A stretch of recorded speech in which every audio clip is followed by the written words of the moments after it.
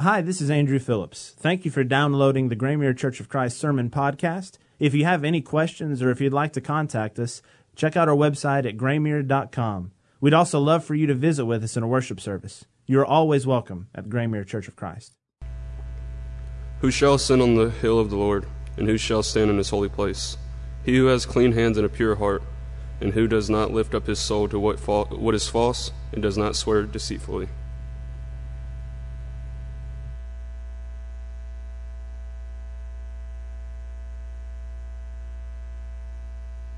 It was just an old scrapbook that was tucked away in an attic upstairs. Maybe you've got some scrapbooks like that.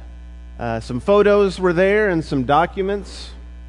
But as a woman named Greet was cleaning out her attic, she didn't think too much about it until she started flipping through some of the pages.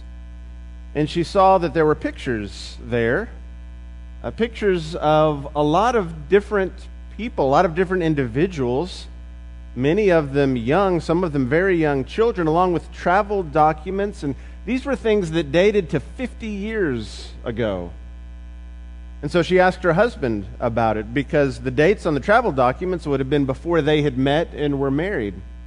And it wasn't until she asked her husband, Nicholas Winton, what had happened that he explained.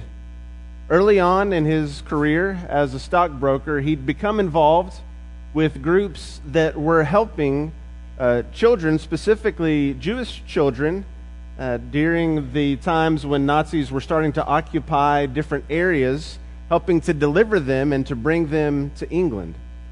And so on a trip to Czechoslovakia, he decided to compile a list and to find sponsors and to find families to take care of these children. Researchers estimate that there were 669 children who were delivered from the Holocaust due to his work with Britain, making sure they could get a passage and trains through the Netherlands. And so you can see the monument here to the way in which he was able to help them find secure passage.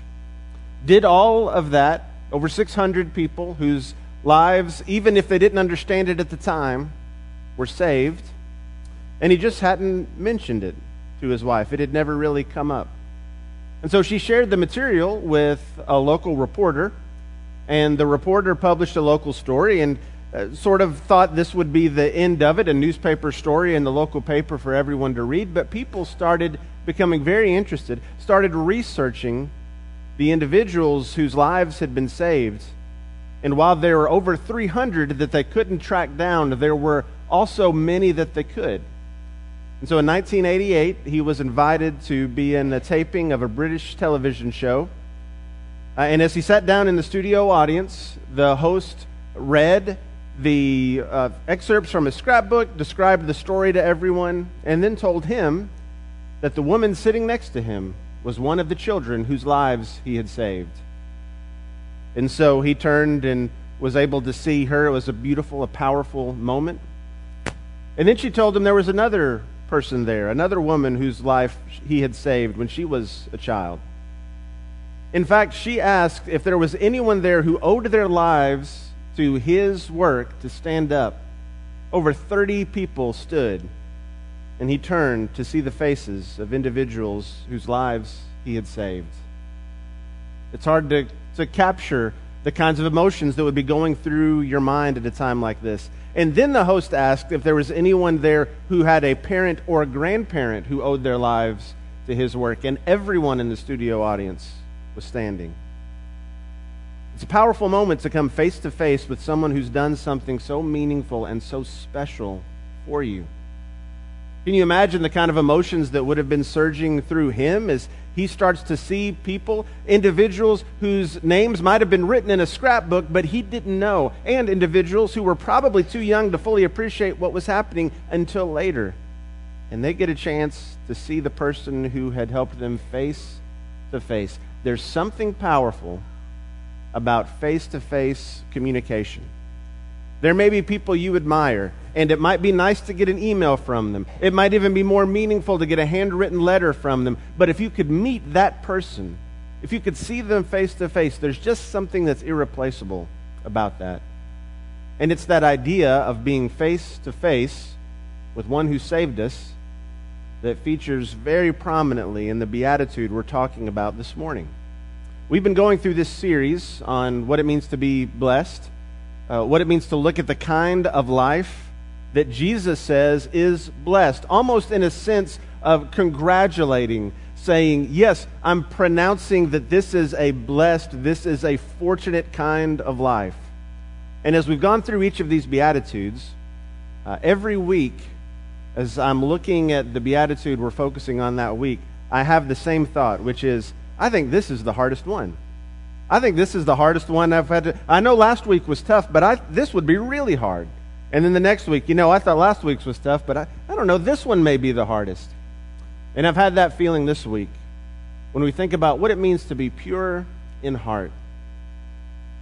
We've sung songs that have focused us on what that looks like. As we've thought about what it means to be purified, to have all those things that aren't of God taken away from us, to have pure hearts that are focused on seeing Jesus face to face. And as we sung just a few moments ago, the idea that Jesus would draw us ever nearer, that we could encounter him face to face, we've joined in with followers of God who, for centuries, have longed to see God face to face. That's what Moses wanted. Moses wanted to see the glory of God. God had to protect Moses from that glory because no man could see God and live. But it's a desire. It's what we want. I mean, if we want to see people face to face who we admire, if we'd love to be reunited with people who we love and who are so meaningful to us on this earth face to face, if it's tough when we're separated from people, how much more do we long to see the one who created us and the one who saved us? And as we do that, we're joining in a group of people that have longed to see God all throughout Scripture. It's a group that God has held up in His Word, those who are pure in heart. AJ read for us from the 24th Psalm. The psalmist is describing those who could ascend to the place of the Lord, who can stand in His holy place. And here's the answer: one who has clean hands and a pure heart. And then the psalmist goes on to describe what that looks like. What does it look like for someone to have clean hands and a pure heart? Well, it looks like someone who has not lifted up his soul to falsehood, who has not sworn deceitfully. Psalm 73 would remind us that God is good to Israel, to those who are pure in heart. What does it mean for us to have pure hearts? We know on a surface level what that might look like. We can think of what we understand purity to be or what we understand a heart to be. But let's take just a moment to think about the way Scripture describes our hearts. You can probably guess it's not just about the physical organs pumping blood that we think of. There's something deeper here. A lot of times when we think about our heart today, we sort of separate our brain and our heart. Our brain, our mind, our head, that's where we imagine thinking and logic and decisions being made. And our heart is kind of pure emotion, right? When we feel a feeling, when we feel an emotion, that's what we associate with the heart. In the Hebrew language, and as we see that imagery used in Scripture, that's not really the way heart is used. When it comes to compassion, in the Hebrew language, compassion wasn't something that came from the heart. Compassion was something that we see the phrase, the bowels of compassion, being used. Not quite as poetic, but we know what it means to have a gut feeling, right? To kind of have a feeling in your gut you're not sure about. The heart in Scripture is described not just as a place of emotion, but as a place where our will is determined. Here's the way one commentator described it. In the psychological sense, the heart is described as the seat of man's collective energies, the focus of personal life, the seat of the rational, as well as the emotional and volitional elements in human life. Hence, that wherein lies the moral and religious condition of the man. Did you notice all of those things that are involved? It's not just emotional, it's also the focus of rational thinking. Decisions are made in my heart. And then volitional, a matter of a will. I decide to do something. And when I decide to do it, that's in my heart. So when we think about purity, we're not just thinking about purity in the things that we feel. We're talking about purity in the things that we feel and that we think and that we decide. That's a big picture for us to consider this morning. And I'd like for us just to consider it from a few different angles. There are sometimes we can look through the text and we can see specific points that are made that are kind of separate from each other. So we might read a passage and say, this passage has this point here, and this here, and this here. This morning, we're going to be thinking about one point. We're centering our mind on that idea of purity of heart. We're just going to look at it from different angles. And as we do, I think we're going to see different nuances and different challenges that come with it. The first sort of angle we look at as we think about the way purity is described in Scripture is we're thinking about a cleansed heart. We're looking at a heart that has been cleansed, that there's something that has happened that has washed the heart clean. Now, if we look at what Scripture has to say about our hearts, we might think that seems like a pretty unlikely source for purity. Listen to the way Jesus describes what comes out of the heart. Out of the heart, Matthew 15:19, come evil thoughts, murders, adulteries, fornications, thefts, false witness, slanders. Jesus is saying all of these things that happen, actions that when we see them, we say, that's not right, that's not in line with God's will. Jesus says they happen in the heart. That might not seem like a very likely candidate for, let's have a place of purity here, but it shows how important that is. If my heart is pure, what flows out of it will follow suit. Now, the term for cleansing would describe something that had been dirty, but washed clean.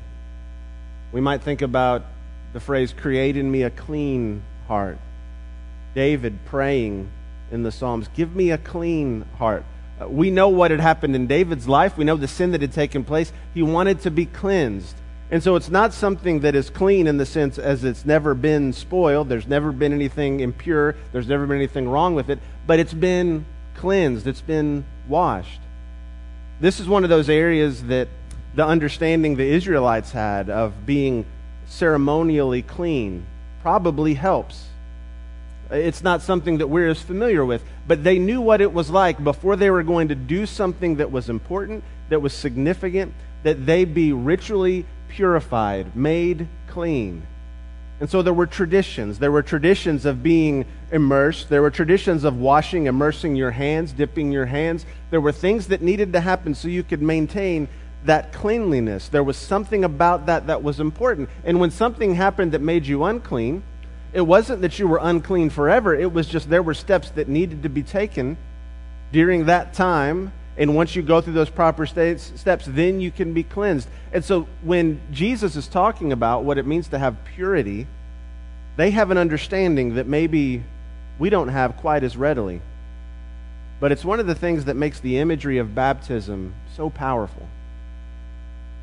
The idea of immersion took place before Peter preaches in Acts chapter 2. Before he talks about being immersed in the water, the Jews understood what it was like to walk down the steps of a ritual bath or of a mikveh and be immersed and then be purified for a specific activity.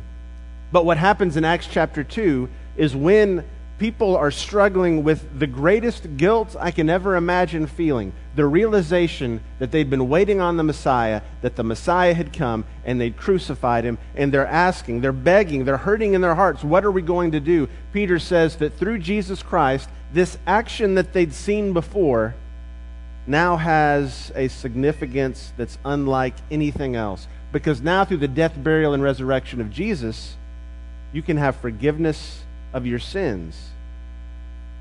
And it's not something that happens as a result of your own skill and ability any more than the Jews who were being purified or immersed in these ritual baths thought that they were earning anything. They were simply doing what had been asked by God. And now Peter is saying, when you're baptized into Christ, you are washed, you are made clean.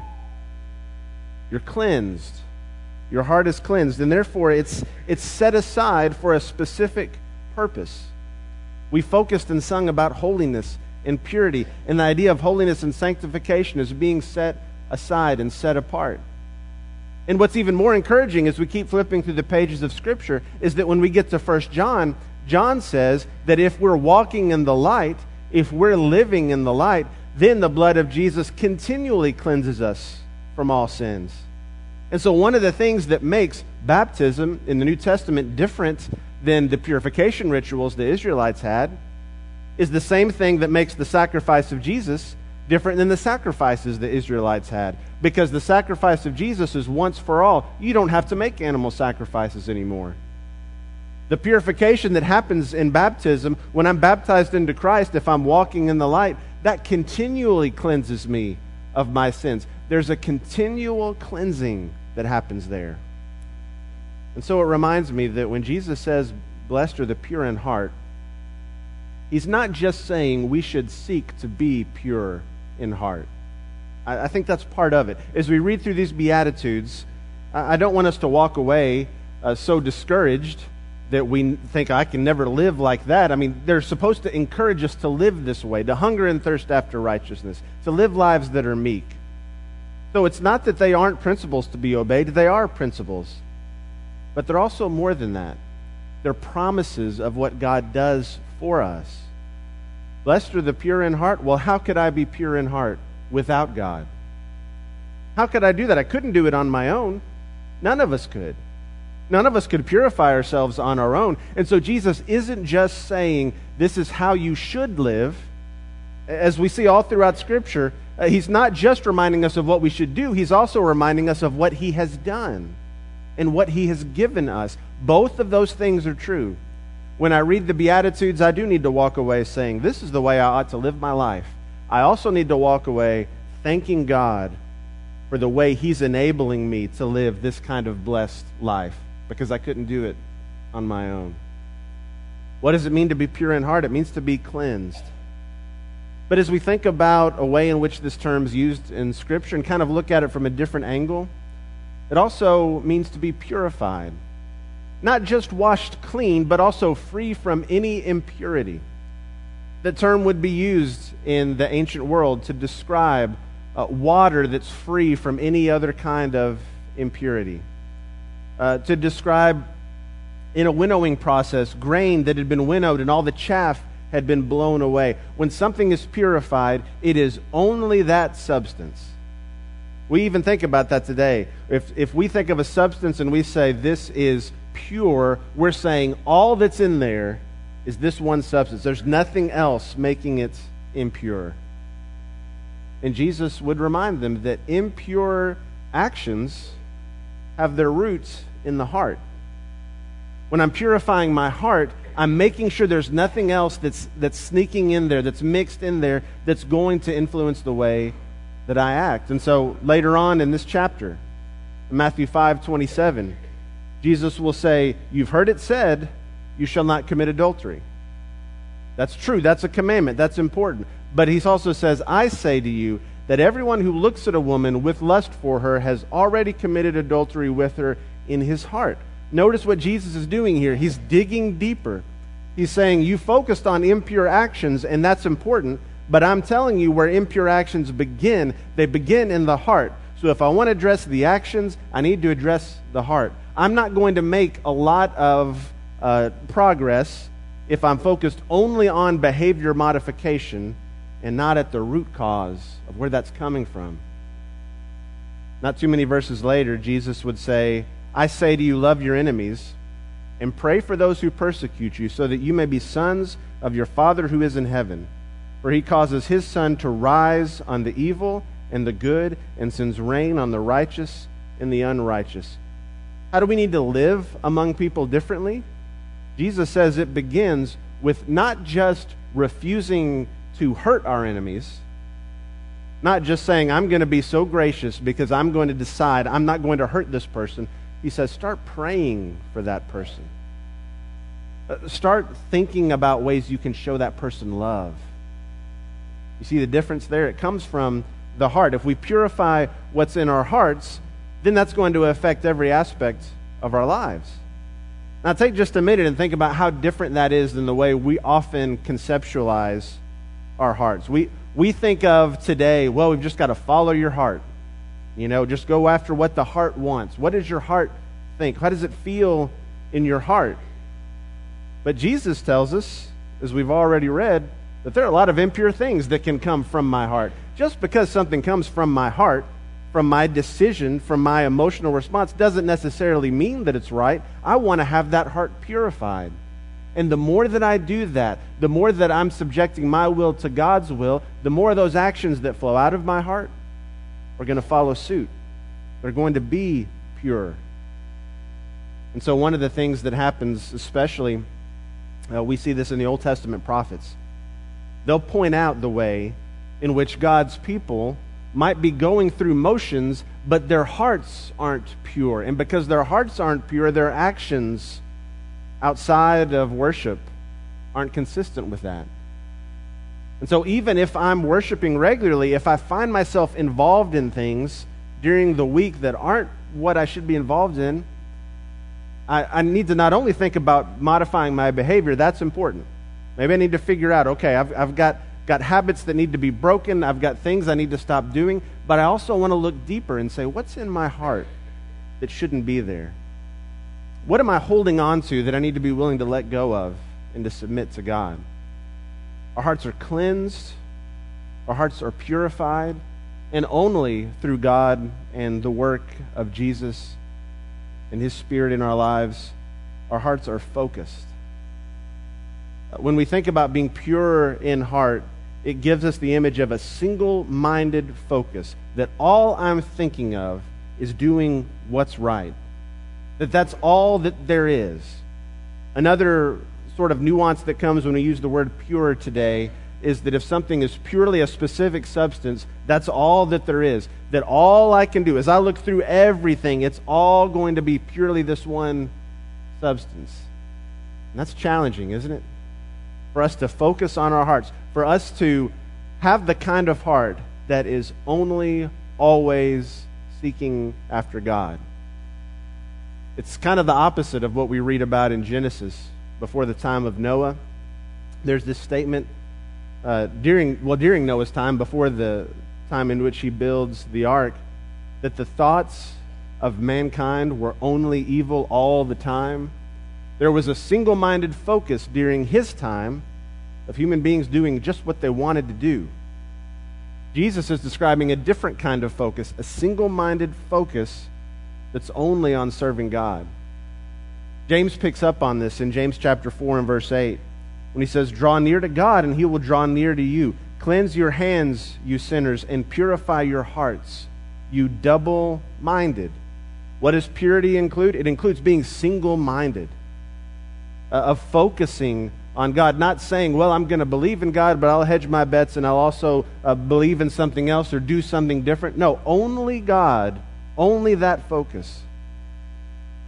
And that focus also comes when we realize God is our only hope. We thought earlier about this, a desire to be seen by God, to see Him face to face. Hebrews 12 describes peace with all men and sanctification, being set apart, being purified, without which no one will see the Lord. If I want to see the Lord face to face, I want to pursue that purification. When we get all the way to the end of the Bible in Revelation 22, one of the rewards of God's people in verse 4 is that they will see His face. That's a destination that we're working towards. Paul said we see as if in a mirror dimly right here, and we do. But we still get glimpses of God. There are times we can get glimpses of our Creator. This weekend, there were several involved in our men's retreat. I think adding up the people who were there the whole weekend and those who came up for the day on Saturday, we had over 30 men that were there and that were at a lodge and had a great time of focus and fellowship and devotional times. But also there's something about just being in nature. And just yesterday afternoon, just looking at the trees and looking around at God's creation, there are just times we get glimpses of our Creator. It's not quite the face-to-face reunion that Scripture describes, but we do get glimpses. Some of us have been able to see glimpses of God over the last several weeks. I appreciate Joe praying for those that have passed away that are members of our church family here. We've dealt with a lot of loss over the last several weeks, and there are many families here that have seen God's work through family members and through brothers and sisters in Christ, as we've sought to follow that scriptural example of weeping with those who weep. There are times when we're hurting and someone comes to us and they model for us the compassion of Christ, when we get to see a glimpse, just a glimpse, of the God that we serve. We also see glimpses of God when we rejoice together. We don't just weep with those who weep, we rejoice with those who rejoice. And we've had reason to rejoice over the last several weeks with different families. We're thankful. I'm thankful as we've prayed for Mapalo and his journey here, and we're thankful that he's been able to get here safely and be here with his family. We rejoice with that. We've rejoiced and celebrated the fact that we have additional deacons serving God together. We're rejoicing with their families. We get glimpses, both in the good times and the bad, of the God that we serve. We're thankful for that. But there is a time when we could be able to see him face to face. Jesus says that's the reward for those who are pure in heart. Why are the pure in heart blessed? They're blessed because when hearts are cleansed, when they're purified, when they're focused only on God, their reward is that they will be able to see him face to face. I think there's going to be a movie made about the life of Nicholas Winton. And I think it's going to include, I'm sure it will include, that final scene where he's in the studio audience of a taping of a television show. And I know they can do a lot with movies and cinematography and music and all of those things, but I just don't know if you could ever fully recreate the power of emotion that comes when you get to see someone face to face and you get to share to that person, to that individual, what they mean to you. As Jesus describes the reward for those who are pure in heart of seeing God, he's reminding us of what we long for as his children. We long to see him. We have the same desire that Moses had, to see his glory. And we're reminded of the ability we'll have to do that one day. We'll do that if we have pure hearts. And the message of the gospel is that we can't purify our hearts by ourselves. I can't cleanse my heart by myself. But thanks to God's plan, thanks to Jesus' sacrifice, thanks to the message of the gospel, I can have my heart cleansed. I can have all my sins forgiven. The things, no matter how terrible they might be, no matter how guilty I may still feel and wrestle with them, when I'm buried with Jesus in baptism, when I raise up, those sins have been forgiven. My heart has been cleansed. And it may be that you need that cleansing this morning, that you need your heart to be purified. We would love to celebrate that with you. If you need to put Christ on in baptism as a church family, we'd love to encourage you. It may be that you want to start that journey of understanding what this means, and you've got questions. We'd love to just study God's Word with you. It may be that you could use some prayers and encouragement. Right after our worship service here, if you go right out this doorway, a couple of our shepherds will be there, and they'd be glad to sit down with you and talk with you, pray with you privately. But it may be that coming forward and sharing with your whole church family would give you a chance to get a glimpse of God and a glimpse of God's love and compassion as we encourage you. Let's leave here today determined that we're going to live lives that could be described as being pure in heart. If there's any way we can help you this morning, please come and let us know as we stand and as we all sing together.